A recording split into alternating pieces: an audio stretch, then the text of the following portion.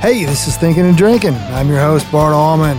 Over the last 30 years or so, I've worked for major record companies, working with major artists such as Alabama, the Dixie Chicks, and Florida Georgia Line.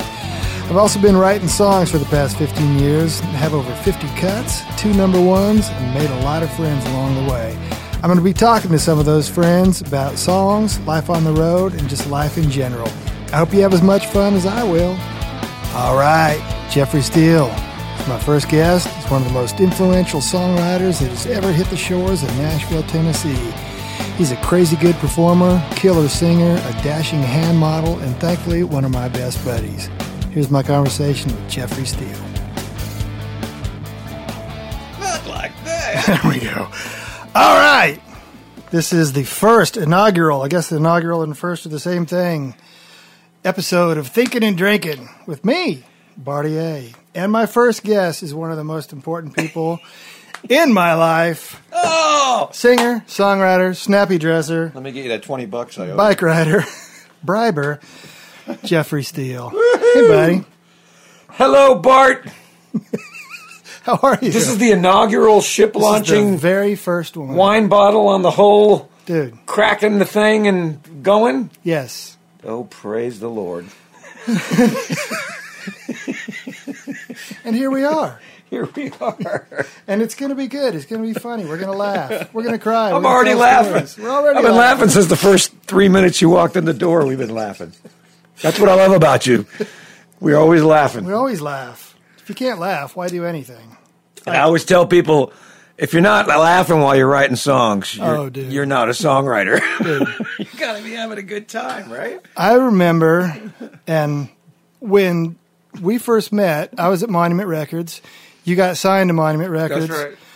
We went out and did promo tours, and that was back the turn of the century. You can say that again. That's right. Turn of the century. I was way back turn of the century. Wagon Back wheels. for the war. It was. Say that too. Oh, that's right. Which war? But we would laugh so hard. Dude, it was like one of us would have to go to the back of the bus just to stop laughing because we were so hoarse. And I finally had a 6-pack of abs. It was nuts. I'd never had that in my life. We were together on 9/11. When 9/11 happened. I think you're right. Were you on that trip? Were you on the bus trip?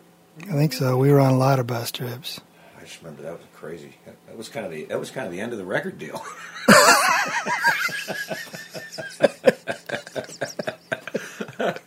Which, you should have recorded something in the towers instead of something in the water. That might have been the end of the record deal. Oh, gosh.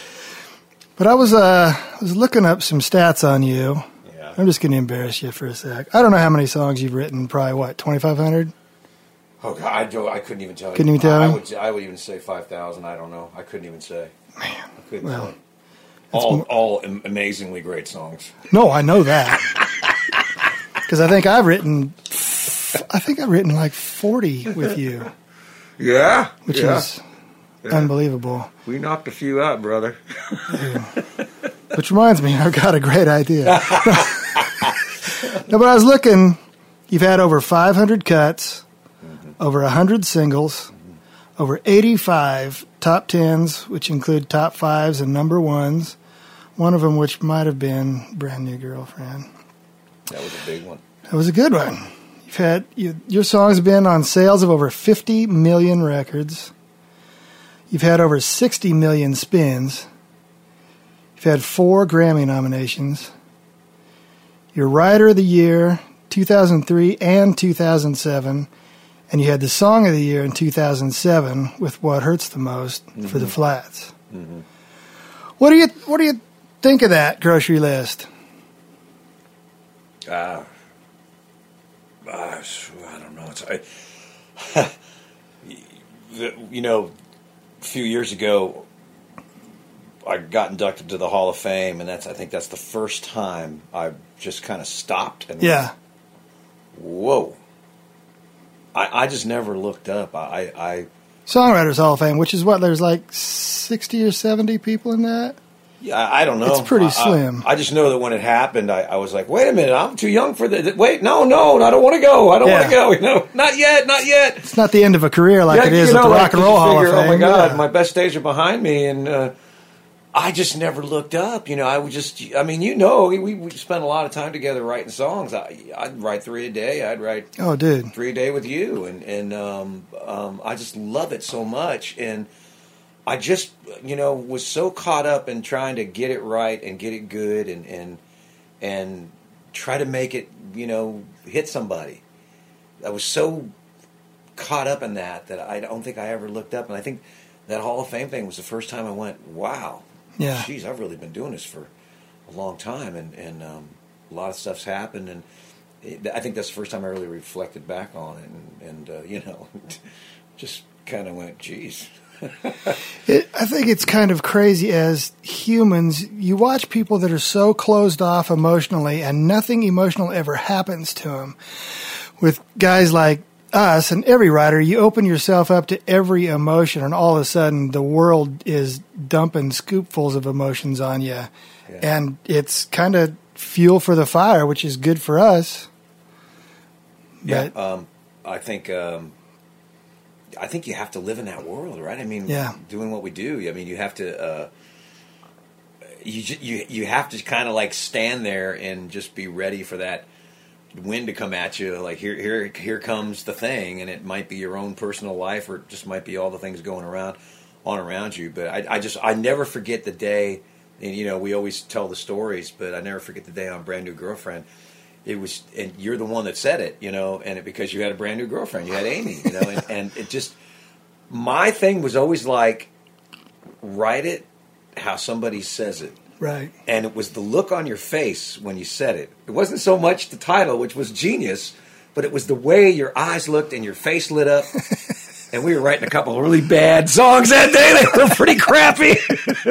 We were all rubbing our neck, you know. Like, I can't even remember what they were, but I just remember, I still remember you saying that and how lit up you were. And I remember it was the end of the day, or it was late in the day when we got on that one. And that, to me, that was always the gag, to try to capture the emotion of somebody saying something that was really real to them and trying to write that, as opposed to just having a line or having a thought, you know. And well, you were the first guy that when I would say, oh, and you go, what? And I would say, oh, never mind, it's too dumb. You would go, no. There's no self-censoring. Yeah. Tell me what it is, and then I would say it, and then you would go, yeah, you're right, that was dumb. But it would always go somewhere, though. No, but yeah, that's it. That's the thing that... It would lead to another thought, right. You know? Okay, we may not use that, but that's got me thinking about this. And it's like, absolutely. Or you could use the line, brand new girlfriend. Well, how about instead of brand new, we got this kind of girlfriend or whatever, you know, and it always takes you somewhere. And then the other thing about that, too, and I don't think we thought anything about the ramifications of that song until after we wrote it and we were singing it and going, man, girls are going to hate us for this. Dude. Remember, we were thinking, and we spent the whole day writing 2 songs that we thought we were supposed to write. Yep. And then we just let one come out the way it came out, unfiltered. Everything was just unfiltered. We just said it how a guy would say it. Right? Didn't we? I mean, we really nailed it. And then I think, I don't know if it was making the work tape or whatever, we're going, oh man, girls are just we are gonna get in so much trouble for this song. And then I just remember the first time that I played it out with my band before I might not have been recorded yet, but I remember the girls all singing it. And the girls knew the words to it, and the girls knew it better than the guys. The girls loved it better than the guys did. Because they all wanted to be the girlfriend, I guess. I don't know. Well, and I think the kissy, smoochy, smoochy part made it silly enough that it wasn't offensive. Yeah, and I think it just goes to show you that you just follow the trail, or you let the trail just, you know, you let it take you. You just kind of go down it, and you just let it take you where it wants to take you. And I just remember at the end of that thing, we were all kind of going, well, you know, well, man, we're going to get in trouble for this. And boy. The coolest thing to see was, when you sang it and see all the girls singing back and going, wow. I remember that was with Shane Miner, of course. Yeah. I remember you had a session, and like 3 days later, I was writing with Shane, and he came in, and he was real quiet, and he kind of had one of those growly faces on, and I go, what? And he goes, Steely had a session. I can't get as low as he does. I said, yeah, did he demo anything? He demoed all 3 of those. I said, did he demo Brand New Girlfriend? He goes, yeah. And I was like, oh, crap. What a freaking waste of money, man. And you go, hey, I believe that's a #1 plaque on the wall right there. That was the one. That was the one. And I remember I played it for my drummer, Tom Hambridge, in my band. And I remember when he first heard the demo of it, he goes, dude, that's a #1 song. I go, really? You really think? You don't think it's too goofy? And he goes, no, that's a hit. I was like, wow, okay. We'll take it. We'll take it. We'll take it. Anyway. So you're a Southern California boy. Yes, sir. Young boy. Yes, sir. I love the story about singing in church when you were a little boy. So you obviously, I mean, I know you've got family and stuff. Was anybody else in music other than you? Yeah, everybody kind of sang in the house. Okay. My mom had a beautiful voice. She never sang out in public, but she had a very, very beautiful jazz voice, and she's really good. And my dad was a 3-chord strummer. He had a couple on the second fret. He had where the A chord was completely dug out from his fingers because all he could play was an A, D, and an E, and he'd just bash on that thing, and he'd have the titles of the songs that he wrote painted on his guitar. And I'm hoping to get that guitar one day and hang it in here. But he'd always come home from work and kick off his boots, and his feet stunk because we worked in a metal shop, and the cutting oil just really stunk in there, and it would always be all over him. So when he took his shoes off, I was like, oh, God. And then he'd pick up that guitar, and he'd point to one of his song titles. He goes, which one you want to hear? Which song you want to hear? And we'd just go, none of them, And he'd play it anyway, and he'd just go, and he was so into it. And his stage name was Johnny Blackfoot. That's what he called himself. And he had a couple songs that got cut in the 70s. They never charted up real high. They got in the 50s and 40s, but he got a couple charted, and he basically worked his ass off his whole life, for his kids. And me and my 2 brothers had a band. We played together when we were teenagers. We had like a little, Osmond Brother kind of thing, matching bell bottoms and the whole bit. That's awesome. That whole thing. And so we were playing a lot of local talent shows and VFWs and places like that. And were you writing then? I was writing songs. I mean, I was definitely writing songs. We did all original songs with my brothers in this little band we had. Me and my brother wrote the songs. My older brother. I was the youngest of 5 kids. And basically, at some point, as I was going through my developing stage as a teenager, and we're playing with my brothers, and I started to break away because I started meeting these other musicians that I wanted to play with, and they were into stuff that I loved, like Clapton and Hendrix, and they wanted to put bands together. Allman Brothers, they wanted to put those kind of bands together. So I kind of faded away from wanting to do the family thing, and wanted to do. I wanted to really test it out, and at some point as I was going along, I'm condensing this all into a ball, but at some point, I was working for my dad in this machine shop, and at some point he fired me. He fired me, and I'm like, "You're firing me?" I go, "I'm doing a good job. How could you fire me? I'm your son." And he told me, he goes, "This is not your life, man." Yeah. And he knew that I needed to go do what I needed to do. And I don't think any of us knew what that meant. I didn't know what that meant. I just figured I was going to be in Los Angeles and playing the clubs and get a record deal. That whole thing. Nashville was never on my radar. That didn't even make sense to me. It wasn't even a flicker. So that was your dad's version of this is going to hurt you. Yeah, me more than it's going to hurt you. And he fired me, and I was pissed off. I'm here to tell you, I was pissed off, and I got real mad, and I got so mad I got in a band and I hit the road. I'll show you. I'll go make something of myself. And the saddest part, and I've told you this before, but he always told me to listen to Johnny Cash and Christopherson. He was a huge country fan, and I was just rocking and rolling when I was a teenager, and he would always tell me to listen to those records. And when the first time I listened to Christopherson, I flipped out and just fell in love with the simpleness of the music and how the lyrics were done, and fell in love with country music at that point. And my dad passed away in like mid-'80s. So he never saw any of the things that I went off and did. So did he ever know about Boy Howdy or any of that? No, he passed away right before it happened. Really? So the story, I've mentioned this to you before, but the crazy story was, during that time I met Chris in a nightclub, Palomino nightclub in North Hollywood, California, and he told me to never do it for the money. He was drunk and hanging out with a couple of hookers getting in a limo, and he told me to never do it for the money. Are you talking about the music? I'm not sure where you're going here. I was like Wayne's World. I was like, okay, Chris Christopherson, getting into a limo with a bottle of whiskey and two hookers. Don't do it for the money, okay.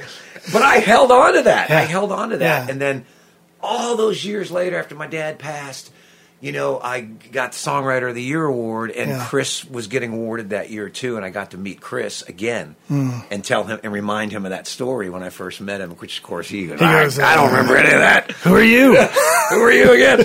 But I got to have a good laugh with him and a really cool conversation. But it's just that crazy thing about life always does those full circles.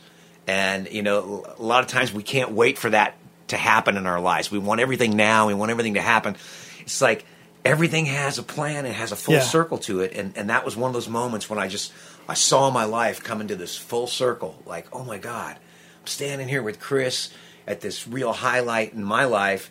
And I remember back, 20-some years ago in that bar when I first saw him, and I could barely get a word into him, and he couldn't care less, and right. You know what I mean? Like just that whole thing, and how my dad had always told me to listen to that music, but also so much of your success came after you were old enough to appreciate it. You see these kids, especially a lot of these athletes, they're 20 years old and they just signed a $50 million contract, and then they're in jail, and we're surprised. It's like, well, we should be surprised about the ones that don't get in trouble. I mean, it's cool that you were able to keep that in mind the whole time. Yeah. And even when you weren't getting cuts, you're still in here banging away and just loving it. Cause my mom always told me, whatever you do, stay humble. It's not that big of a deal. Yeah. You know what I mean? And I reluctantly, because you're rocking and rolling. You want to live the dream. Yeah. I've tried and I've made my mistakes. God knows, but I've tried to follow that. Yeah. As best I could, and at the end of the day, I was just one of those guys that I didn't need a lot. Yeah. And I still live in the same house that I bought when I first moved to Nashville in '93. We're still in the same house. We didn't have to go, move up with the Jones. That was never on my radar to be like that. And not for any reason. It's just not the way I'm built. And I kind of I appreciate that now. And I appreciate that now a lot more than I think than I did then. And I see how. Well, because you know what it takes to make $100 or $1,000 or whatever. And how important that you're not. Yeah. And how everybody's important sometimes it's a moment in time, and it's your moment, and you work for that moment, but it's a moment, and enjoy that moment, and life's going to keep rolling by. So And there's very few people that there isn't somebody that's bigger than them, richer than them, better, whatever. So that's just a game. It's not worth chasing, Man, Michael Peterson. Mm-hmm. I said to him, man, congrats on something one time, and it was right after Brand New Girlfriend, and I knew him from the Monument days. And he said, Bart, your success is your success, and my success is my success. And they don't bounce off of each other or reflect off of each other. We're both doing really good. Yeah. I thought that was kind of cool. That you're doing good, but I'm doing good too, and that's great. Yeah. And not everybody. So many people are trying to compare themselves with everybody else. That's the nature. It's the nature of the beast. And I think the main thing that for me that I always try to tell. I teach this boot camp thing, and the main thing more than songwriting that I try to tell these people is like, if your favorite, pick a name, if it's Merle Haggard, you're only ever going to be the second best Merle Haggard, right. no matter how good of a Merle Haggard you are. You're only going to be the second best one. You got to chase your own thing, and sometimes that doesn't mean the biggest success in the world, but but there's some. I mean, you get this. I mean, there's some sort of thing in your heart when you're following your instincts and kind of walking where God kind of lets you, shows you where to walk. I think you just kind of have a better sense of yourself, and you realize what the value of what you're doing. How important it really is. Yeah, and some of it is important, but a lot of it's really not important.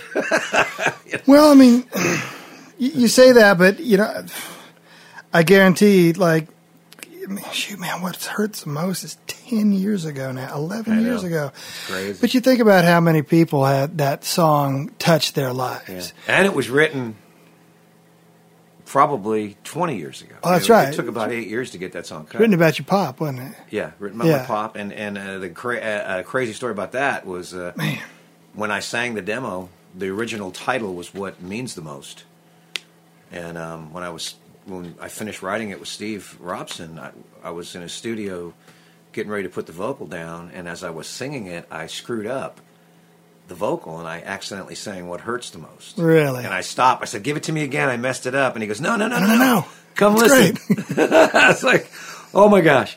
And then, it was like an 8-year journey to get that song finally out there, which taught me.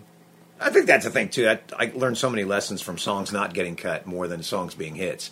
When that song finally got cut all those years later, if I had hung my hat on that song and said, "Oh my God, this is the best song I've ever written," why is it not getting cut? Why is nobody paying attention to this song?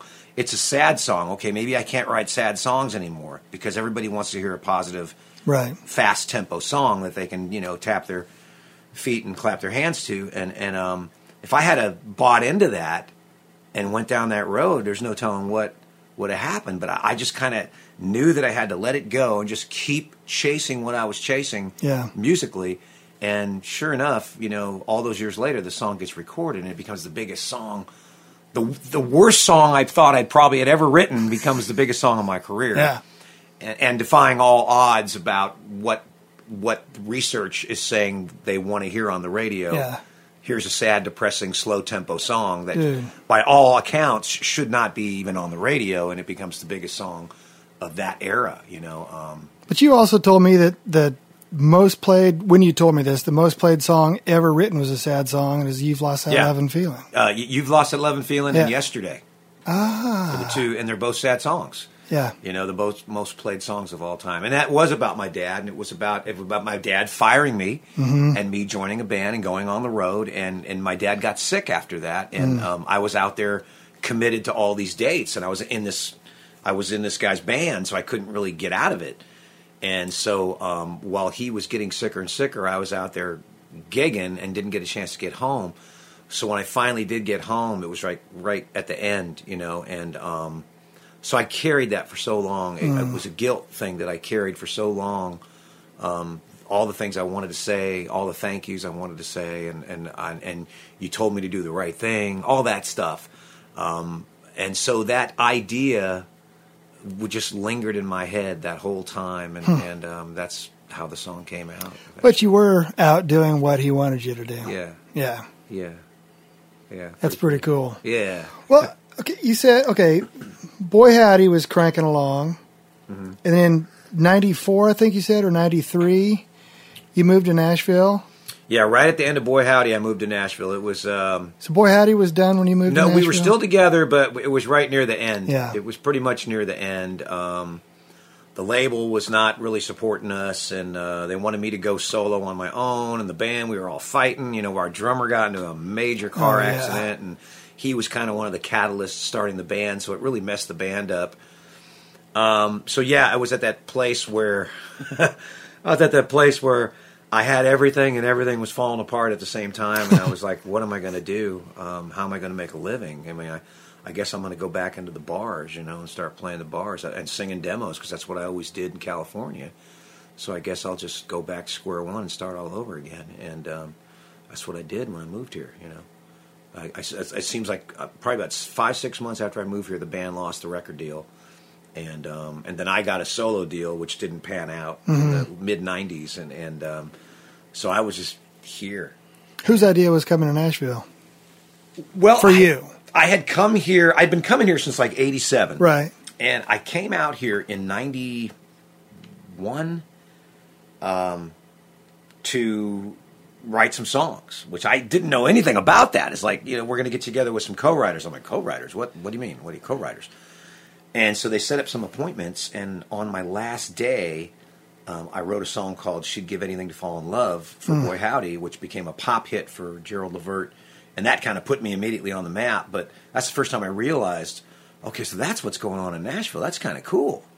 Wow, and so I came back one year for Fanfare, and brought the family back, and had my wife, Buddy Miller, set my wife up with a realtor, and we went looking around for a house. She went looking around for a house, and I went back on the road, and she found a house. I didn't even see the house until 6 months after coming off the road. They had already moved in, and so I was here. Evidently, you liked it. I was here, and then and life just got crazy from that point. So, who you said they lined me up with co-writers? That was your publisher? That was the record company? It was my publisher at the time, which was Windswept Music. Okay. Which didn't have an office in Nashville. They were in L.A. company. Yeah. And so we were kind of getting set up with Pat Higdon's company, Patrick Joseph Music at the time, which had Matraca Berg and Vince Malamud and Tim Menzies, Gary Harrison, Kim Carnes, who I all met, all of them early on. And my last day was with Vince Malamud, and I had this line that I heard on a talk radio show. Laura, what's her name? Laura. Dr. Laura. Yeah. Dr. Laura was telling some girl, who had trouble with boys, and her men all these boyfriends she found kept leaving her, and she was just going on and on and on. And finally, Dr. Laura said she'd give anything to fall in love, wouldn't she? Right. And I heard her say that and went, wow, that's interesting. And I wrote it down. I was coming home from a gig, 3:00 in the morning in L.A., and I had that in my little notebook at the time, pre-computer days. And when I got to Nashville, I didn't know what to do, and Vince said, well, you got any lines? You got any titles? I go, well, I got this one thing, and it turned out to be a life-changing song, and but it was one step, it was one step. It put me on the map, and at the same time, 2 years later, everything kind of collapsed on me, and I had nothing, and I was having trouble with my voice, and I couldn't sing anymore, and I was going to get surgery, and went to this doctor, and he told me that I was going to have to take a year off of singing, and I was like, oh my God, that's that's my moneymaker. How am I going to make a living? And I'm out of a record deal. I might not have a publishing deal. All that stuff's going on, and I got 4 kids. And so the stress is just adding up. And I just bought a house, and and so I kind of in a moment of truth, I just kind of said, dude, you need to become really good at songwriting. It was necessity, right? The mother of invention. Yeah. And the mother of house payments. Yeah.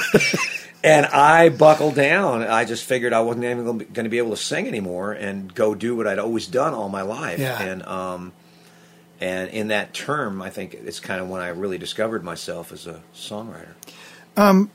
Like you've had again so many, but like, how did you meet Big Al? He's a interesting couple. I of guys. heard of NRBQ. Okay. And loved him, and kept bugging my publisher to set me up with him, and he kept saying, "You're not ready for Big Al. You're not ready for Big Al." On a couple of levels. And then at some point, I wrote a song, and I can't even remember what the song was, but I turned it in, and my publisher said, "I'm going to set you up with Big Al." Apparently, I was ready, and he set me up with Big Al. And I got in the room with Al, and he's got that, he's just 6'7", and he certainly was Big Al back then. Yeah, he's a big guy, and he just always had that scowl on his face, and that just awful way of saying things to people. Even though if he loved you, he'd cut you into pieces, but he wouldn't tell you that he loved you. So you're sitting there crying and about to kill yourself, and I came in with this drum beat, this triplet drum beat, I go, that's my idea. That's all I got. And he looks at me. I go, I was singing kissable, huggable, lovable, unbelievable. Kissable, huggable, lovable, unbelievable. And he's just, you know the look. Yeah. That just, he's looking at me hard, down on me, because he's way up there. And he's just staring at me, scowling at me. And then he just goes, I freaking love that. Love it. Yeah. And starts playing his groove, his old Ford Jalopy groove. Yeah. and we wrote that song, and man. So many things happened that day with him, for me, as a writer. Yeah. Not only his acceptance, but feeling like, there was a moment in the song that I've always talked about where we needed one more word, and it was a song full of 5-syllable words, and it needed one more word. So I had my thesaurus and my rhyming dictionary, and I was looking for a 5-syllable word, and the song was really cool, and it was taking me like 2 hours to find a word, and finally Al looked at me and he goes, gotta have-able. And I was like, huh? And he goes, gotta have-able. I go, what are you talking about? He goes, that's the word. That's the word. I go, that's not a word. He goes, well, it is now, and this song's finished. I learned so much from that I named my publishing company Gotta Have-able Music. Dang. And he goes, that's the part of the song everybody's going to ask about. And sure enough, it became a hit. And they go, what are you saying in that second verse? And I'm like, Gotta Have-able. Like I made it up. Right. Duh. Exactly. Did you not hear that? But that was one of those Steve Martin arrow through the head thing, where I learned so much that day about what to do, what not to do, and what makes a song fun, you know what I mean? Just things that just stuck with me. That every time I talk to Al, I always thank him. Every time he compliments me on something, I said, dude, you taught me everything I know. Yep.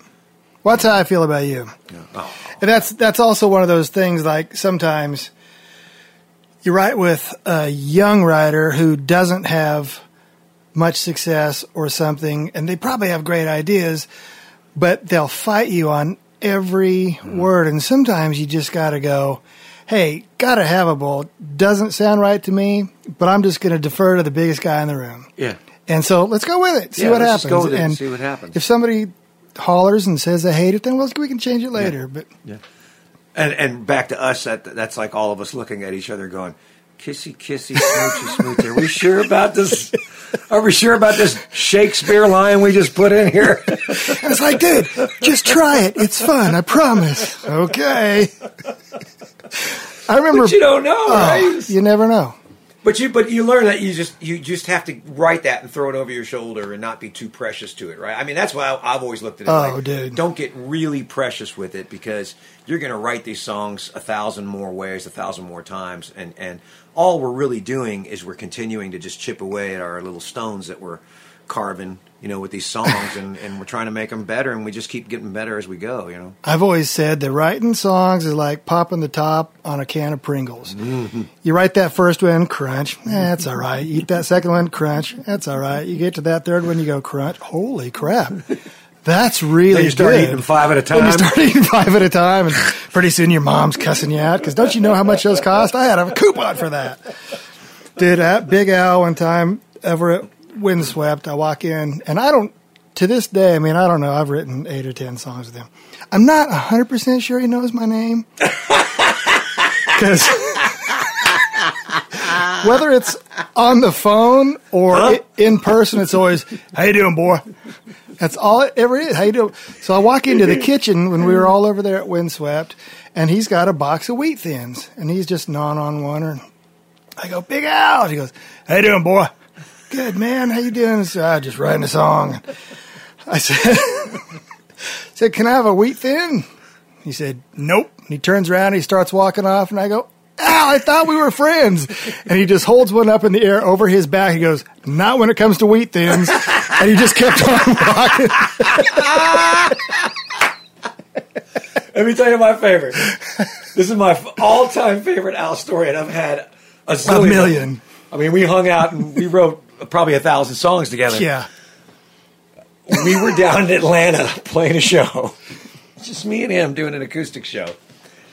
And he had this fan, an NRBQ fan, that came up that would bootleg all of his records and put them on CD. Everything, live shows, old records. This guy would bootleg everything. And he would come to the show, and he'd want Al to sign everything. And so one day, we're down in Atlanta. We finished the show. It was a great show. And we're at the autograph table, doing the merchandise thing. And here comes this guy. And he's got like 21 pieces of albums. It's bootleg CDs. It's all this bootleg posters. And, Al's just signing away. Al just starts signing away. And I look at this guy, and then I look at Al, and I nudge Al. I kind of give him an elbow nudge, and I go, Al. I go, dude, this guy's bootlegging all your stuff and selling it and making money off you. And you're signing. And you're signing all of his stuff and giving more value to it. You're signing all this stuff for him. And about 10 seconds goes by. And then he stops signing, and he looks over at me, and he goes, I don't see you signing nothing.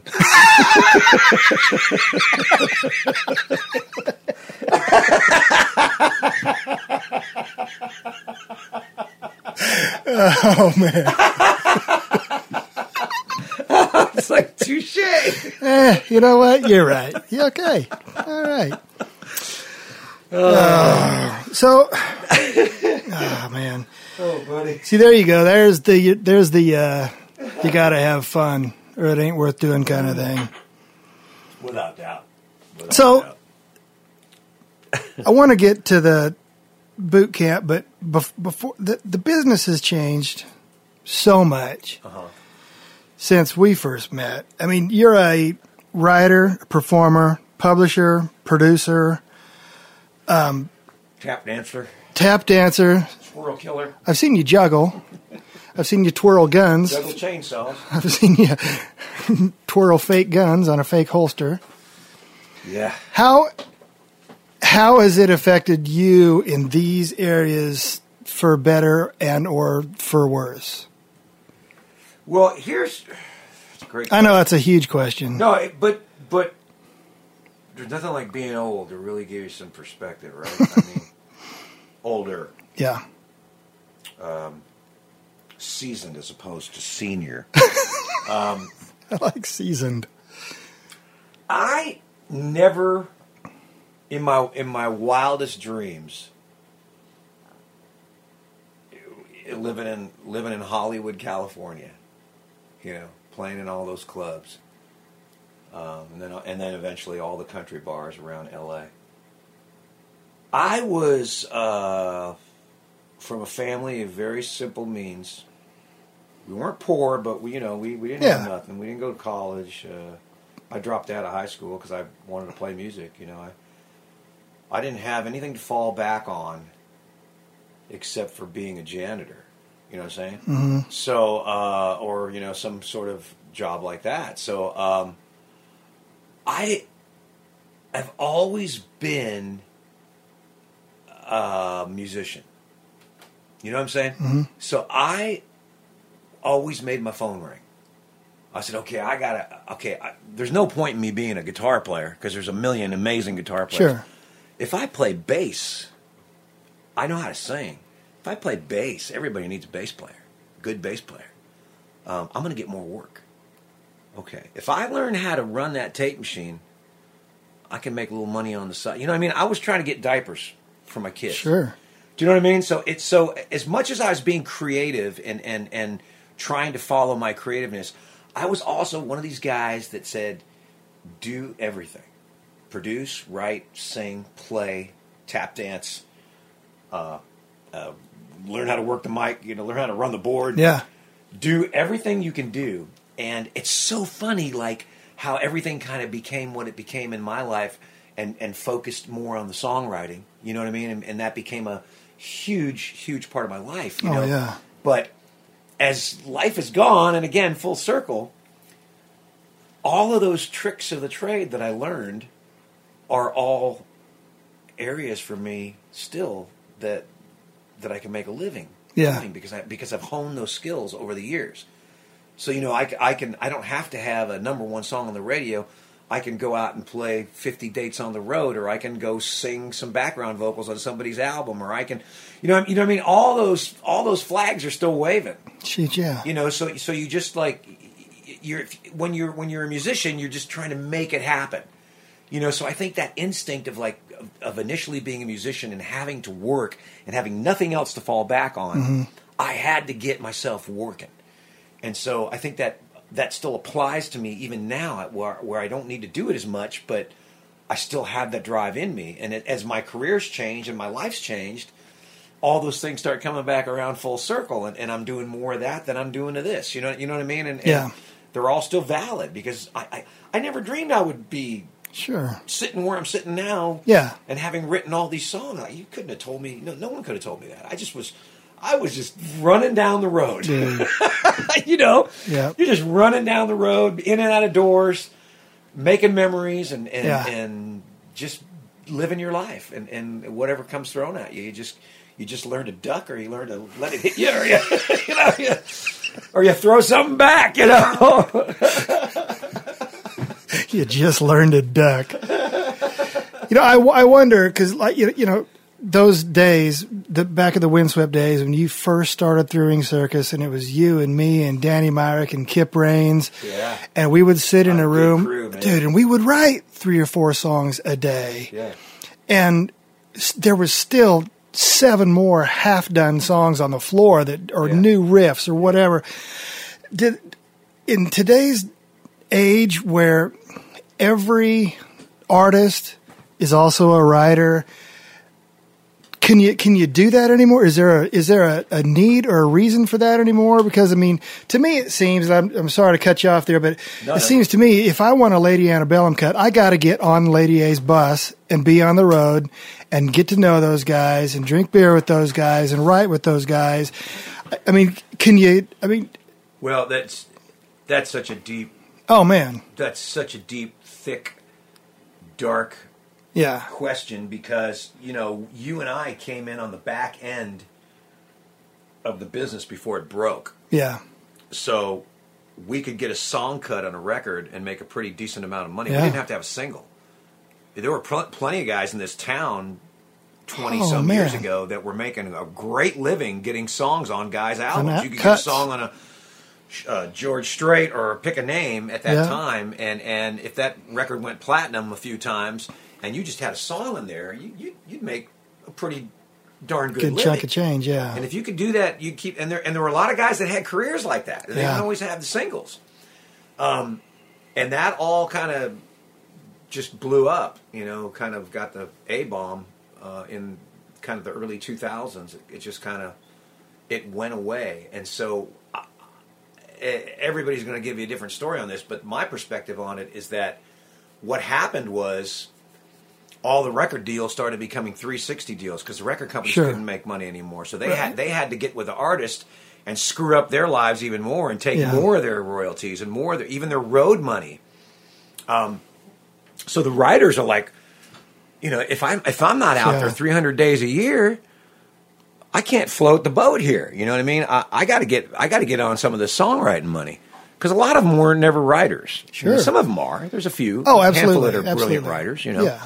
But a lot of them were like, we got to get in these rooms with these writers and get these songs on our record. And I think once that happened, and this is just my take, I'm not saying it's right, but I'm saying once that happened, the business started to really shift. And I don't know that it's never not been that way in some form, shape or form, but maybe not so much in country. Country music was always really a songwriter town where people came. Absolutely. You know what I mean? And suddenly it started becoming a lot more like L.A., where you started to have to get a camp together, and you had to get certain people in it. And is that good?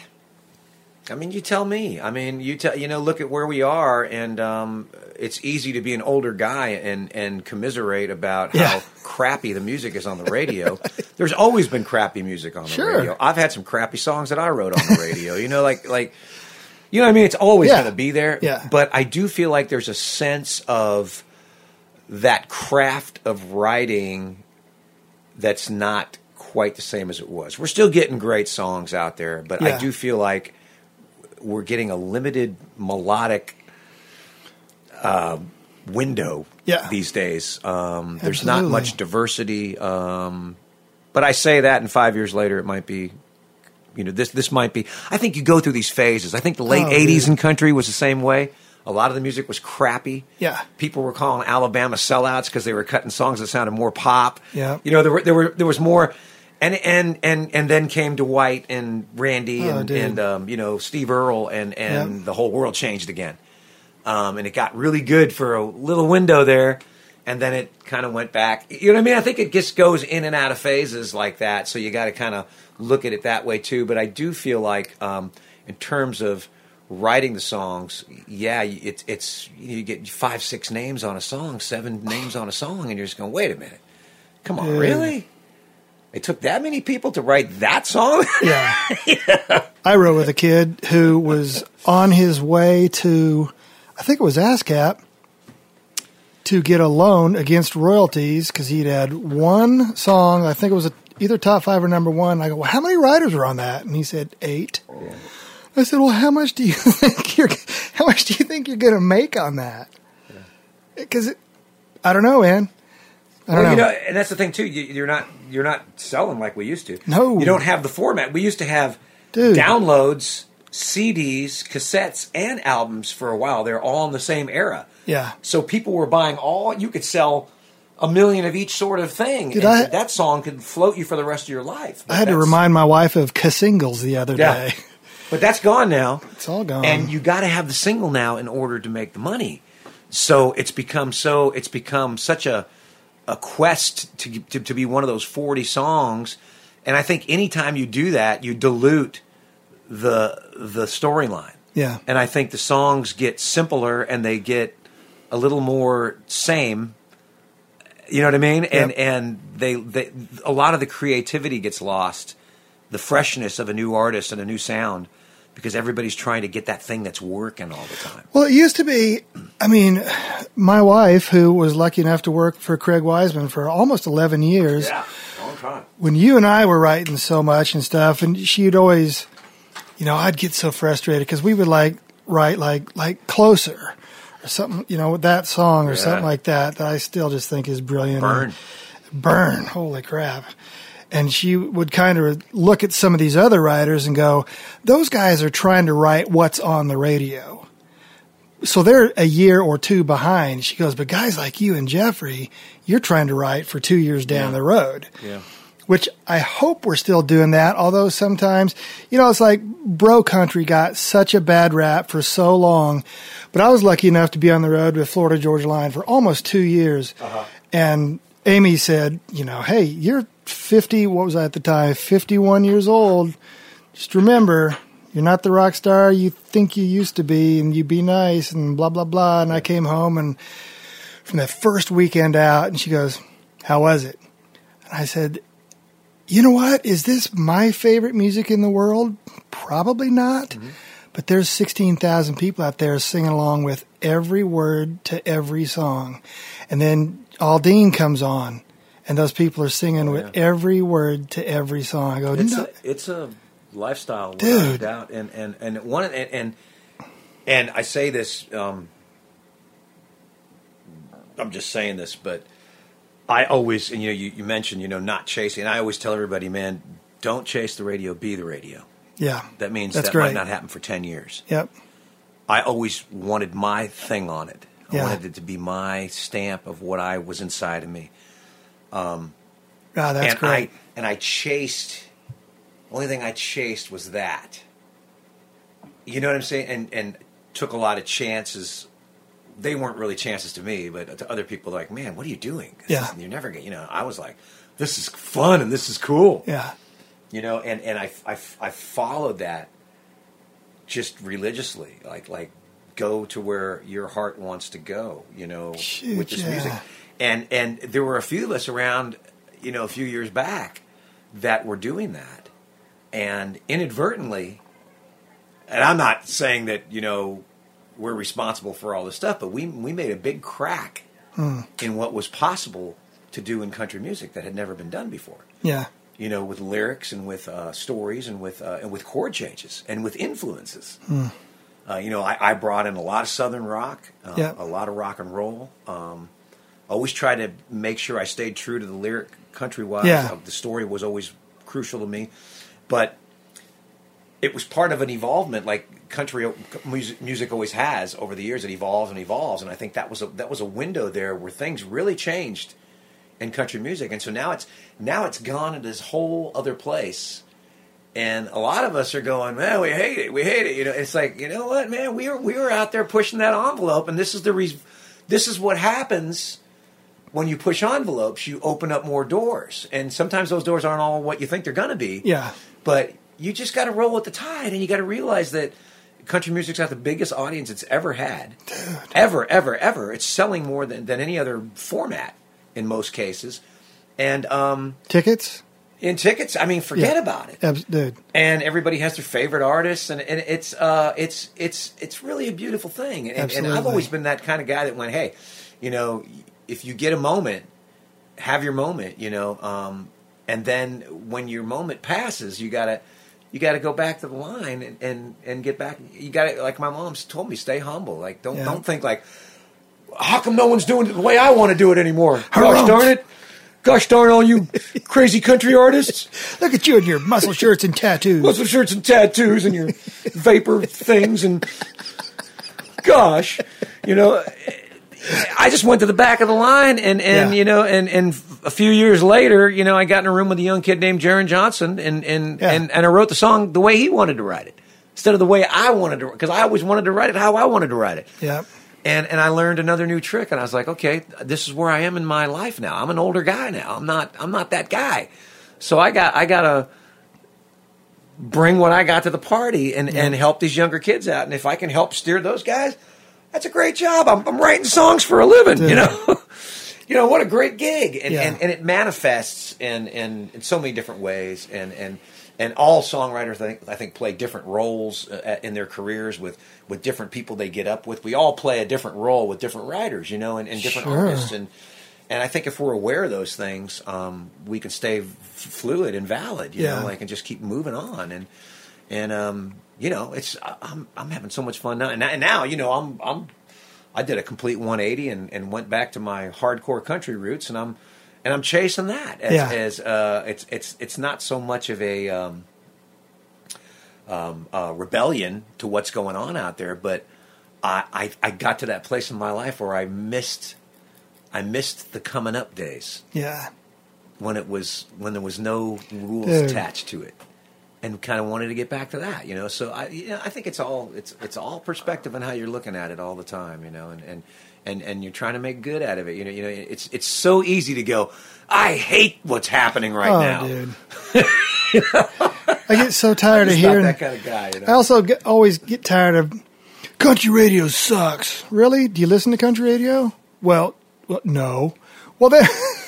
Well, if you go back on one of those Sirius channels and you put on one of those old country stations, there's a lot of bad songs from the 60s, too. Sure, man. From the 50s, too. A lot of crappy songs in every era, and that's just part of the deal. I mean, it's just, you know, I think something there's always one or two artists that shape 10 years of music, and everybody follows it. Right? I mean, and then those kids grow up and they want their own thing, and the next artist comes along. And again, like I said earlier, it's full circle. It all goes full circle, man. It's so funny. Like Pat Buchanan, great guitar player here in town. I saw him the other day. Man, I love that cat. But he goes, Bart, you're like one of the best riff writers in town. You are, man.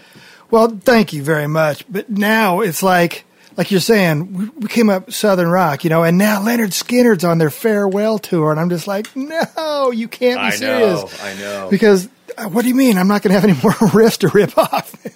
And, you know, and back in the day, too, like, I was exploring all these Southern rock things that I love. Absolutely. Yeah, I'm the biggest Greg Allman fan that ever lived, and that was part of mine. You know, John Fogerty were two of my favorite singers, and you know, I wanted to figure that out in country music. Yeah. And I got a lot of flack for it in the beginning, but when Montgomery Gentry showed up, and that's another story, like, you do what you do, and someone's going to show up. If your shit's good, someone's going to show up and go, I love that shit. Yeah. Can I put that on my album? Yeah. So you follow your heart. But then I got to this reputation where everybody going, that's a Southern rock guy. But I mean, you knew me. I was writing pop stuff. I was writing rock stuff. I was writing straight up country stuff. I got to a place where I was so over it. and trying to figure out the next Southern rock riff. I just was bored. It was boring me. I wanted to get to that's the thing too. Like I kept wanting to find a new place to get to. Yeah. Instead of going, this is working for me, just stay on this. I've just never been like that. I get bored fast. You know what I mean? It's like you paint a picture and then you don't want to keep painting the same picture. You want to paint a new picture, So now the new picture is the oldest picture you have.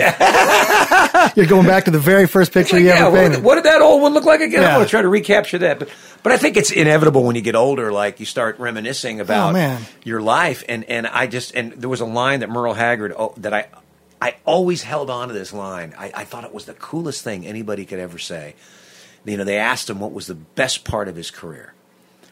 And he said he said that little tiny space right before I made it, right before everybody knew who I was. He goes, it was the most. He goes, it's that thing you can't explain, like where everybody's starting to freak out over what you're doing, but not everybody really knows you yet.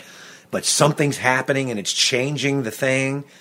He goes, I wish I could hold on to that forever. He goes, but that was the best time. He goes, after that, it just became business. Right. It's getting the buses down the road, and it's a business, and it's still fun. You're still, you're making music. Sure. But I took that to heart. Like, man, if I can figure out a way to live in that little window, dude, where it's always on the edge of something great. That means more to me than going out on a stage every night and singing the same 10 songs, and that's not to put anybody down that does it, but that's just how and that's great too. It's where my happiness lives. You know, I did the other and I didn't like it. I didn't like it so much. I didn't like going out every night and singing the same 10 songs. I wanted to keep creating stuff. Dude, I could not agree more. And I look back again at those windswept times when I didn't know that something stupid could be turned into something good, and that ignorance is bliss. I mean, it was true. I mean, I knew I wasn't even the best writer in the chair that I was sitting in. Pretty darn good, brother. Well, thanks. But back then it was just so much fun because and you were such a great publisher. You are a great publisher, but it was so much fun because there was never any rules. It was like, do you like that? I love that. Cool. And it stays. And that was kind of if it sounds good, it is good kind of philosophy, which I love. I just figured that everybody that I was around at that time, and I still teach this when I'm teaching my classes, like they got the mechanics. I mean, you knew the mechanics. You knew how to write a bridge after the second chorus. You knew how to, you know what I mean? You knew how to come up with a riff. You knew all the mechanical stuff. Yeah. To me, it was like, how do we got all these great guys here. It's all these diverse talents. Like everybody had a thing. Like, you did, Kip did. Oh yeah. Everybody here. Danny. Like how do we get everybody's stuff out into this song, right? Without ruining the song. You know what I mean? Like and keep it honest. And the most fun I had was like with the four of us would get together and write these songs. I mean, remember what was the that's all right. Oh, dude. Get you some ribs, wash it on down. Just what we do around here. Just what we do around here. Just the way we do it around here. Just the way we do it around here. And do you remember What a Life? There were all these songs. Swamp Thing. We were just going with the moment. I think we scared Chris Wallen on Swamp Thing. We did on that day. Yeah. We did. But do you remember when you came in, you were the last one there that day, on going back to Just the Way We Do It Around Here. And you said, I got a challenge for us. What is it? And you just held up two fingers. We all thought it was like a peace sign. Okay, whatever. You go, 2 chords. 2 chords. So we're going to write a song using 2 chords. Here's what they are. You just hit the 1 I went the 1 to the 5. Yep. And that song still just it's great. And that another lesson learned. Years before that, I was with Bob DiPiero, who you've had success with, and I've had success with, and we love him, and he's an icon. That's right. I was down at his place in Florida, and we'd written 7 songs over a couple of days, and we explored every chord change, from the Beach Boys to, to the symphony. We wrote one of every kind of song, and we were both just high as a kite. Yeah. Just messed. We're both sober now, thank God. Thank God we survived it. But on the last day, it was about 110 down there in Florida, and we had Bob had his refrigeration. The windows would frost up in Bob's place because he would keep it so cold. And I was just freezing cold. And he goes, hey, man, let's just write something, with 3 chords. And I said, how about 2 chords? That's where, you know what I mean? And he goes, and 1 word. You know what I mean? And he started playing this lick, and I started playing these 2 chords, G to G, and we wrote Gone. Oh, man. And that was a lesson learned years later, and then we get in the room, and I'm like, let's see, let's just write something. But you know what I mean? Like, you get your lessons as you go along the way, and I think that's how we all evolve songwriters. I try to look at the moments and go, how did that happen again? How did we just get that? Well, and also, you're a great musician. Bob's great. I'm pretty good. And 99% of the time, you're the best musician in the room. And I tend to try to shove every bit of musicality I can into every song. And I had a session, and Bob had 1 song on that session. And he got there right at the end of the song before he and I's song. So he was listening to it. And no, it wasn't him that said this. It was Greg Morrow. Yeah.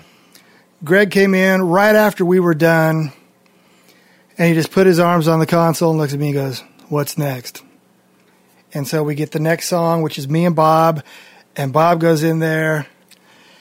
And after Bob and I's song, Bob goes in there, and what's his quote about playing acoustic guitar? The best of my price range. So he was in there playing, and he came in, and Greg Morrow came back, and he goes, that's your hit right there. And I told that to Bob later on, and he goes, if I can give you one little thing about you personally, stop writing for the band. He said, you're trying to impress the players. You're way over the heads of most of our listeners, and that's not saying our listeners are dumb. It's just saying you're a better guitar player than they are. Yeah, so you don't have to know a lot. And, yeah. Yeah. And so always had to learn how to. Another side of that is again Big Al. I was in one of those moments writing with him where Al's and he could play anything. And ridiculous. And he's just so amazing. And so he made me get better on guitar because I wanted to impress Al. I wanted to impress him when I came in. I wanted to let him know I was a musician because I was always the lyric guy. I wanted him to know that I could play. And he looked at me, he goes, Steely, you got to remember one thing. And I'm like, what's that, Big Al? And he goes, it's not what you play, it's what you don't play. And I'm like, at first I was like, huh? And then I was like, what you don't play, what doesn't go in the track. He goes, what you don't play, that makes it a hit song. And another lesson to live by. And I'm the same as you. I whenever I went into a session, I wanted that band. My take on it was I wanted the band to really dig what I brought in. Yeah. I wanted them to always come to the party, because you got guys in there that are amazing players. Oh. And I became one of those guys that when guys were tuning their guitars, inevitably, when Kenny Greenberg or Bukovac or one of those guys was tuning their guitars, they'd play something. Yeah. And I go, dude, what did you just play? They have no clue. What did you just play? And I said, it was something where the low note when you went up to the 5th fret and you did a pull off. And, right. I went like this. I go, let's make that the opening of the song. Like I would keep my ears open. That's awesome. To their talent. Absolutely. And I learned that from our great buddy Reed Nielsen, who one day I was tweaking on my guitar, playing this riff that I always play when I tune my guitar, like an open E riff. Right. And he told me to play it in time. I go, what are you talking about? I'm just tuning my guitar. He goes, no, but play that in time. And I played it in time, and it became the opening riff for My Town, and we wrote My Town off that riff. And I said, this guy's a fucking genius. Yeah, he's a genius. How could he know that? How did he ever know that? How did I not know that? Like, But you learn them along the way, and they become your things that you whether you know it or not, you start. Well, we all have ruts. We all play what we know. Yeah. So sometimes and to us, it's the oldest thing in the book. Absolutely. But to the guy sitting in the room with you, he's never heard that riff before. Yep. And it's like, and that's like when these young kids come in. I don't want to play my guitar. I want to hear them. Yeah. I go, exactly. play your thing. Inspire me. Play me something that inspires me so we can get a lyric idea going here. Because I was always also one of those guys that heard the riff and felt a lyric. I didn't have a line for a chorus or a chorus. When I wrote Speed with Chris Wallen, it was the groove we were playing.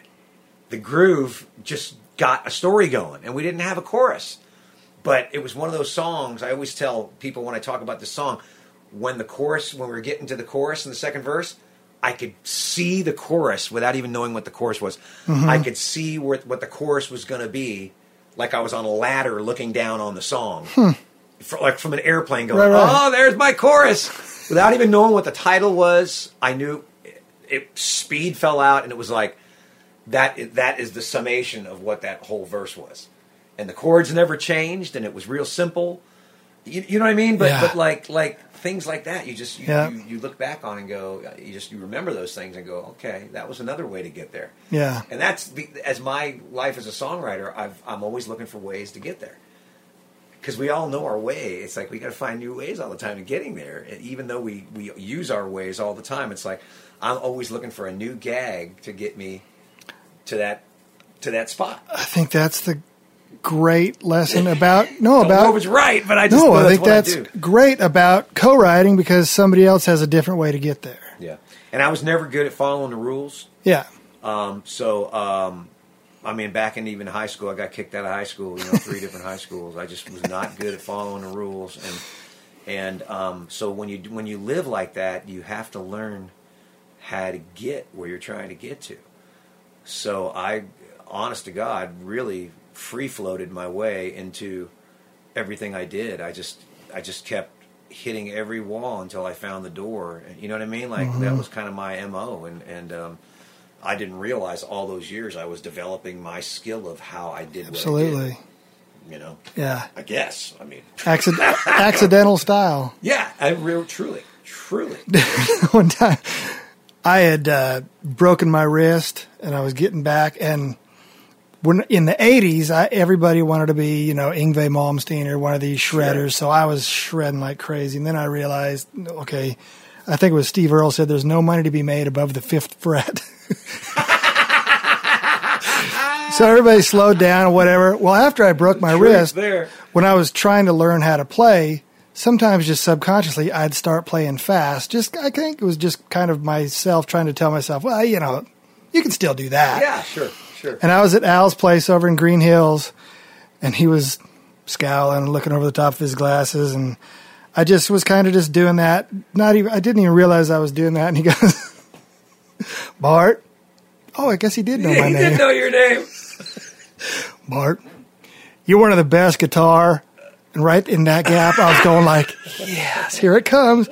But he goes, you're one of the best guitar owners I've ever met. And I just went, hey, Bart, I saw your show last night. You should have been in the audience. No, seriously, you should have been in the audience. Yeah, he's a walking... Dude. He's a walking one-liner. Oh, well, yeah. Well, talk to me about the Jeffrey Steele Academy. The boot camp? Yes. Well, this has been going on for, 11, 12 years now. We used to do it here in Nashville back before everything got online. All right. We would have people submit songs. Sometimes we'd get 500 songs, and we'd pick out the best 11. Okay. And people would fly into Nashville, and we'd give them a week with me. They stay at your house? Well, they wouldn't stay at my house, no. That's not a good thing. But they'd come out, and we'd have, you've been a part of a few of them, but, we'd have people come and speak. We'd write with them. We'd take them in the studio. We'd take them to number one parties. We just kind of show them what happened in Nashville. This is what goes on in Nashville. And as time evolved and my schedule and stuff and my career stuff just started getting too crazy, I was like, man, it'd be so cool if we could take this online. And so we took it online and started doing content pieces and basically the same premise. But we found that we could be more one-on-one with more people online. It was it gave us more time to, and I do like a live phone call with like 50, 60 students at one time. Oh, man. We sit there and we just talk. And my whole gag with the Academy, we've had a lot of success out of it and a lot of writers with #1 songs that have gone on to publishing deals. Some have gone on to be artists, but it's been real successful for developing writers of all, categories, which is really cool. Yeah. But my thing is kind of like what I just told you before about like blowing in the wind. I've always been just kind of blowing in the wind and trying to find a way. What I try to teach is I go with that same premise that if you're coming in this class and you're submitting stuff, you pretty much know how to get through a song. Sure. So how do I get you to that place where you're in your subconscious mind and you're not thinking about what you're doing? And you're not trying to write a song, and you're not trying to make a word rhyme, and you're not trying to line up your words and make them look cool on the paper. You know what I mean? You're in that place where you're just... Is this the holistic end of it? Part of it? Where you said a holistic way of writing songs? I mean, that kind of what this is? But I guess you could say that. I mean, but it's that thing that I'm just going under the premise that you guys already know how to get through this. Yeah. So let's get to that hit song place, because that's you being you and you getting your heart out and telling the world your story, not telling the world the story everybody else is telling, to 120 beats per minute. Right. Not chasing that thing, but really finding your thing that you love to write about. And it may be major success. It may be just for your own personal fun, however you're looking at it. But you got to get to a place where you can let that stuff out and not be afraid to let it out, and get into that free flow place where it just comes out. Mm-hmm. Where all that stuff you've learned and read and seen and done is in your head, and you're in that little closed, that beautiful little rabbit hole that we all go down as songwriters, and you're able to stay down there and just let stuff come out. Yeah. Like you can play these amazing guitar scales. You know what I mean? Like I'll tell somebody that can really play well. Yeah. Like if they're and they're a great musician, I'll say, hey, this is really great. If you can make your lyrics do what your fingers are doing on that guitar, you got it. Yeah. To be able to free form, and it comes with learning. It's like playing scales. You learn lyric things that you can start just spitting out because you're so used to doing it. It's like muscle memory. Yeah. And I think when you have all those things going on and you can still get in that subconscious world where you're just letting some idea come out, it just makes for a real creative... Yeah. And it's you. It's you bringing your music out. And so that's kind of what my premise is behind the thing. I'm not in it to get rich off it or, you know what I mean? Like it's not a career thing for me. Yeah. It's just something I like to do because I love, my favorite thing to see is a new writer that figures something out. Dude, you see that light bulb go off over their head. God. Yeah. I love seeing it, and I've seen so many of these writers that have been in this thing now. We just recently had this guy, just got a big Tim McGraw cut, and he's been in the camp for a couple of years now, and he's been diligently listening and paying attention. We keep hearing his songs, and that one's okay, and then we heard one and went, oh my God, that's a hit song. And so it's neat to see that. And then you feel like maybe you're, hopefully making a difference in keeping the... I've always wanted to keep the lyrics alive in country music. I just think the stories are the most amazing things, and so it's a lot of fun. It's That's awesome. It's really a joy to do it, and then we have really close communications with the people that are in the school. Like they come to the office here and they hang out with us when they're in town. Oh, that's cool. We show them around. You know what I mean? We kind of keep them in the loop and all that. So. And Casey's a big part of that. Your daughter. Yeah, my daughter has been running that from day one. It's her baby. She's suggested that I do it, and so she's kind of grown it over the years. And I just kind of show up and do what I love to do. That's awesome. Yeah. And that's at jeffreysteele.com and also jeffreysteeleacademy.com. Yeah. For those of you at home. Yeah, they'll one or the other will guide you. Somehow you'll get the link that'll send you over to it. And there's a cool picture of you there, I'm just saying. There's a cool picture? Yeah. That's probably a younger. It's not much younger. Well, I've invented this little... Speaking of younger guys... There's a younger guy right there. I invented this little 10-question, top of your head thing. Okay. Because we've pretty much said everything. Yeah. So, what's your favorite book?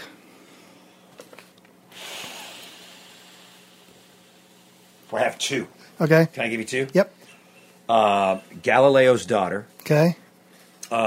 Is one. Eva Sabol, I think, is the author. And I'm in the middle of what I think is going to be my new favorite book, which is the autobiography of Mark Twain, which was released 100 years after his death, which he requested. And That's right. It's about 2,000 pages. I've had so much trouble reading it, but this past week, I opened it up randomly to a random spot and read this one section, and it blew my mind. So now I'm like, instead of reading it cover to cover, I'm sectioning it back and forth like the Bible or something. Like I'm reading pieces of it and going back and going, oh my God, that's amazing. And it's becoming like, quickly becoming my favorite. Yeah, because you'll go, I'll never get through 2,000 pages. Exactly. What's your favorite food? Oh my gosh. I'll have to change these questions. These are hard. I would say anything. I love Indian food, so anything Indian is my favorite. What's your favorite quote? Better to be hated for who you are than loved for who you're not. Nice. What's your best music-related memory? Gosh, Bart. I know you got a million of them. Gosh. I think, can I elaborate for a second? Absolutely. I had reached, this is probably not the best musical memory to have. I had reached sort of a place where things were really rocking hard, and anyway, and got to what I perceived to be a place in my career, at that time, and had some bouts with my publishers about what I deserved for that. And they had told me that everybody gets to this place and nobody gets what you're wanting to get. Right. But this is your moment, and this is probably the this is like your big moment. So let's just keep this thing real. And it kind of felt like a put down, and I've worked so hard, Yeah. and I felt like I deserved something for my efforts. Sure. And realized that, business is business or whatever. So in a huff, I left and went off on my own. And after hearing that was going to be the best I could ever do was going to be that year. Mm-hmm. And 2 years later, on my own, I had the biggest year that I ever had ever. Dang. So at the awards that night, I walked up to get my biggest year ever award. Uh-huh. And that company was at the head table in front of the stage as I walked up. I just remember looking at everybody going, hey, guys. Probably not the best. That's probably not the sweetest. But in the music business, it was one of those moments where I kind of pinched myself and said, way to go, sticking to your guns. Yeah. Doing your own thing and doing it the way that you wanted to do it. And, it was that kind of a moment. Not many best memories involve a middle finger. Yeah, so I would scratch that, though, and say my two most favorite moments were being able to connect with Kris Kristofferson and Willie Nelson. Yeah. My all-time two favorite songwriters, as a result of what I did, like in those moments where I got to hang with those guys and just go, wow, I wish my dad could see this. I wish my dad had knew what he was getting me into. Because I never could have dreamed it, you know what I mean? Like, it was not on my radar. Dude. I want to get back to this, but 2007, right of the year, you were having a shindig over by Edge Hill Cafe. And I told Amy, after the BMI Awards, I told Amy that was the year that Willie was the icon. Yeah. I told Amy, I said, I got to go to the bathroom. And, they're at the back of the garage, and you got to go up those stairs. And I go back there, and this burly lad is standing by the door, and he just looks at me. And I happen to have my BMI award, my little medallion around. And so he just saw that, and he said, all right. I thought, who is in here? Freaking the president or something? And I walk in, and Willie's at the urinal. And I can just see tap, tap, tap, and then I can hear, and he turns around, and he sees my medallion, And he just sticks his hand out and goes, "Congratulations." And I'm going like, oh, I'm in such a quandary because that hand was just like, oh, crap. I could always watch touched the hand that just touched. I'm 1 degree from Willie's Willie. So Willie's Willie. I just went and did it. Anyway, so those are, what's your favorite, like your best life memory? Gosh, these are big questions. Sorry, man. I'm hoping I haven't had it yet. Oh, I love that. You know what I mean? Yeah. I think my favorite life. I couldn't pick one. I think my favorite memories outside of my family sure. and all that, but in the music thing, would probably be just all of those moments shared with all those musicians and writers. Yeah. In those rooms, and getting to those places where everybody kind of lit up and went, "Wow, we got something," or you know what I mean, "This is amazing." Like the ending when you finally got to that place, you know, where all that work you did and everybody's got a smile on their face, go, "This is so cool." You know? I mean, it's like being kids, you know. Yeah. What song do you wish you would have written? "Angel Flying Too Close to the Ground." Nice. Who would you still like to write with? Oh, gosh. There ain't nobody. I've read with all of them. No, Willie. Yeah. Chris. I mean, that's, you know, those are both, like, probably not on the radar, but that's just so, you know, yeah. I wonder what would happen if I could get in a room with a guy like that. And it'd take a little bit of... Dolly Parton, I'd love to write with her. Yeah. It'd take a little put your head down and forget who you're in the room with to do that. Yeah. It's like you've written so many songs, so many big acts, but to get in a room, I always really hesitate meeting my heroes because what if they're jerks? So much music is going to be tainted for me, you know, if I meet somebody. Yeah, or what if you're going at it like you want to write something that you would hope that they would write, and you're totally in the wrong place where they're at in their life, and it's like you're just blowing the whole swing instead and a of miss. letting something just happen like we just talked about. Yeah, you're trying to force something that's just not going to happen. But you know, it would be amazing. I would love to write with Tom Petty. You know, yeah, I just always loved Tom Petty. You know, so there's quite a few on that list too. Yeah, no kidding. If you weren't a writer, what else would you do? I know that's impossible. I would probably be a janitor. I mean, I always thought about doing voiceover stuff when I was younger. I always loved cartoons and wanted to do cartoon voices. Me too. And I was a sports guy. I played baseball. Was pretty serious about it.